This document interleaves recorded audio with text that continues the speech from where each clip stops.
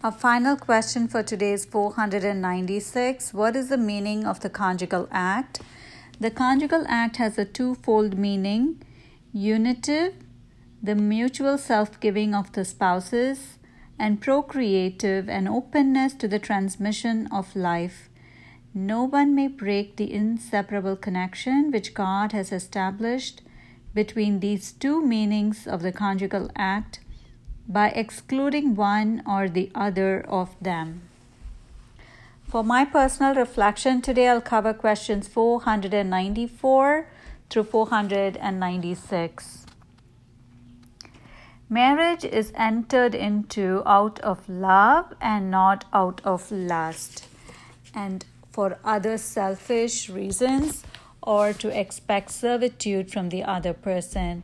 Rather, marriage is a sacrament, especially for two baptized Christians who enter into marriage. It is a sacramental covenant where they commit to serving each other and to share one's joys and sorrows and care for the other, and as well as in addition to mutual self-giving, being open to life and to nurture and care for the children who are the fruits of their love. And in order to be able to live out the full and true meaning and this with sincerity of heart, the commitments of marriage, the spouses are recommended to pray together each night. By praying together each night, the couples can live out their sacrament, which does not dissolve even if they end up in a civil divorce or if one or the other spouse is not faithful. It still does not dissolve the sacrament. The sacrament of marriage lasts until one of the spouses dies. So it is a permanent and a lifelong commitment. And we know that in the Old Testament book of Tobit, we read about Tobias, who prayed on the night of his marriage to his relative Sarah, who was tormented by a demon which would kill all her suitors on the night of their wedding, and so she was still unmarried. And when Tobias married her, even though Sarah's father tried to dissuade him, he had the wisdom and the intercession of Archangel Raphael, and he married Sarah. And the night of their wedding, Tobias prayed. And this Tobias prayer is in the Catechism of the Catholic Church, paragraph 2361, which I'd like to read. Blessed are you, O God of our fathers. You made Adam, and for him you made his wife Eve as a helper and support. From the two of them the race of mankind has sprung. You said it is not good that the man should be alone. Let us make a helper for him like himself. I now am taking this kinswoman of mine, not because of lust, but with sincerity.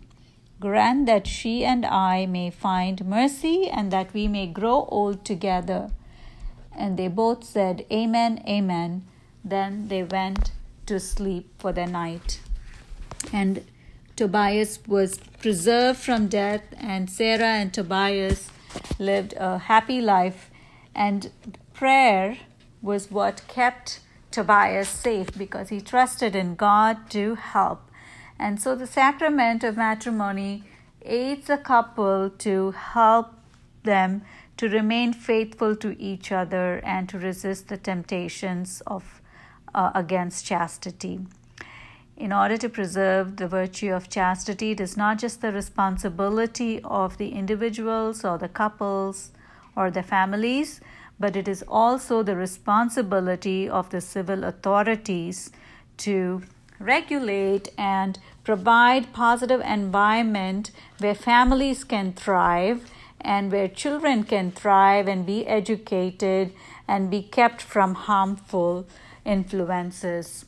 Especially with pornography, the civil authorities have a very serious responsibility to regulate the production and distribution of this content, especially these days on social media and the internet, It is the responsibility of the civil authorities to restrict and limit access, especially to children, and of course also to the adults, but definitely to the children, limiting access to morally, psychologically, and emotionally harmful content, and keeping them out of reach from free internet and social media access, which children need to use for their schools and other purposes.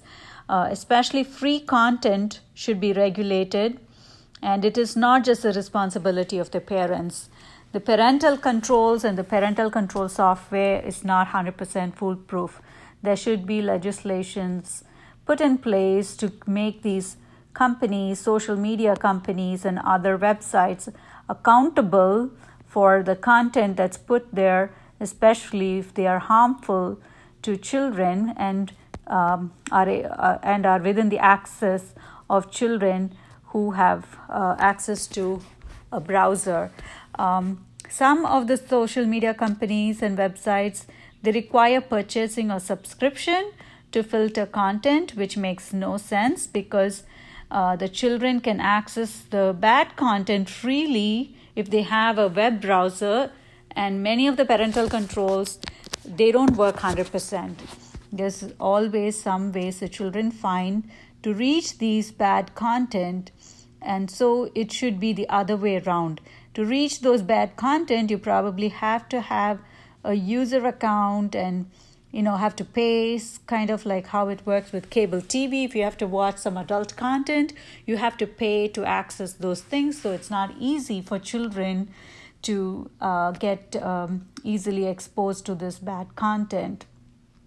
So, like for example, with movies, because they are rated based on content, violence, language, and other things, parents can easily decide to avoid exposing their children to adult content. Whereas with many of the internet and social media content, there is no labeling and there is no restrictions, and the parental controls only works to some extent.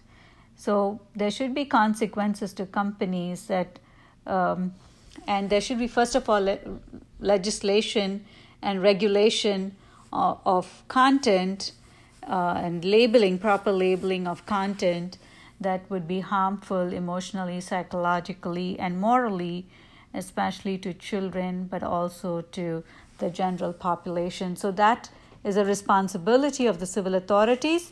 Also in terms of human trafficking and prostitution and other problems in our society, they should be also the responsibility of the civil authorities to address those issues.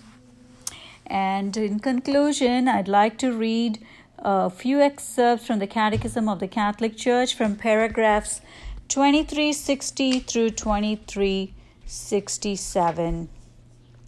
Marriage bonds between baptized persons are sanctified by the sacrament. Marriage is realized in a truly human way only if it is an integral part of the love by which a man and woman commit themselves totally to one another until death. The spouses' union achieves the twofold end of marriage: the good of the spouses themselves and the transmission of life. The covenant they freely contracted imposes on the spouses the obligation to preserve it as unique and indissoluble. Fidelity expresses constancy in keeping one's given word.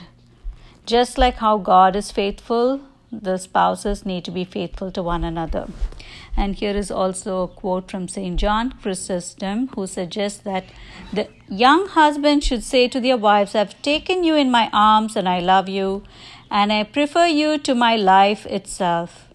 For the present life is nothing, and my most ardent dream is to spend it with you in such a way that we may be assured of not being separated in the life reserved for us. I place your love above all things, and nothing would be more bitter or painful to me than to be of a different mind than you." How beautiful. The role of man and wife joined together in marriage is to bring each other into eternity with them. That is what we are supposed to do for each other. And the final quote here is from 2367. Married couples should regard it as their proper mission to transmit human life and to educate their children. They should realize that they are thereby cooperating with the love of God the Creator and are, in a certain sense, its interpreters. They will fulfill this duty with a sense of human and Christian responsibility. That's my reflection for today. I hope you have a blessed day, everyone, and thank you for listening.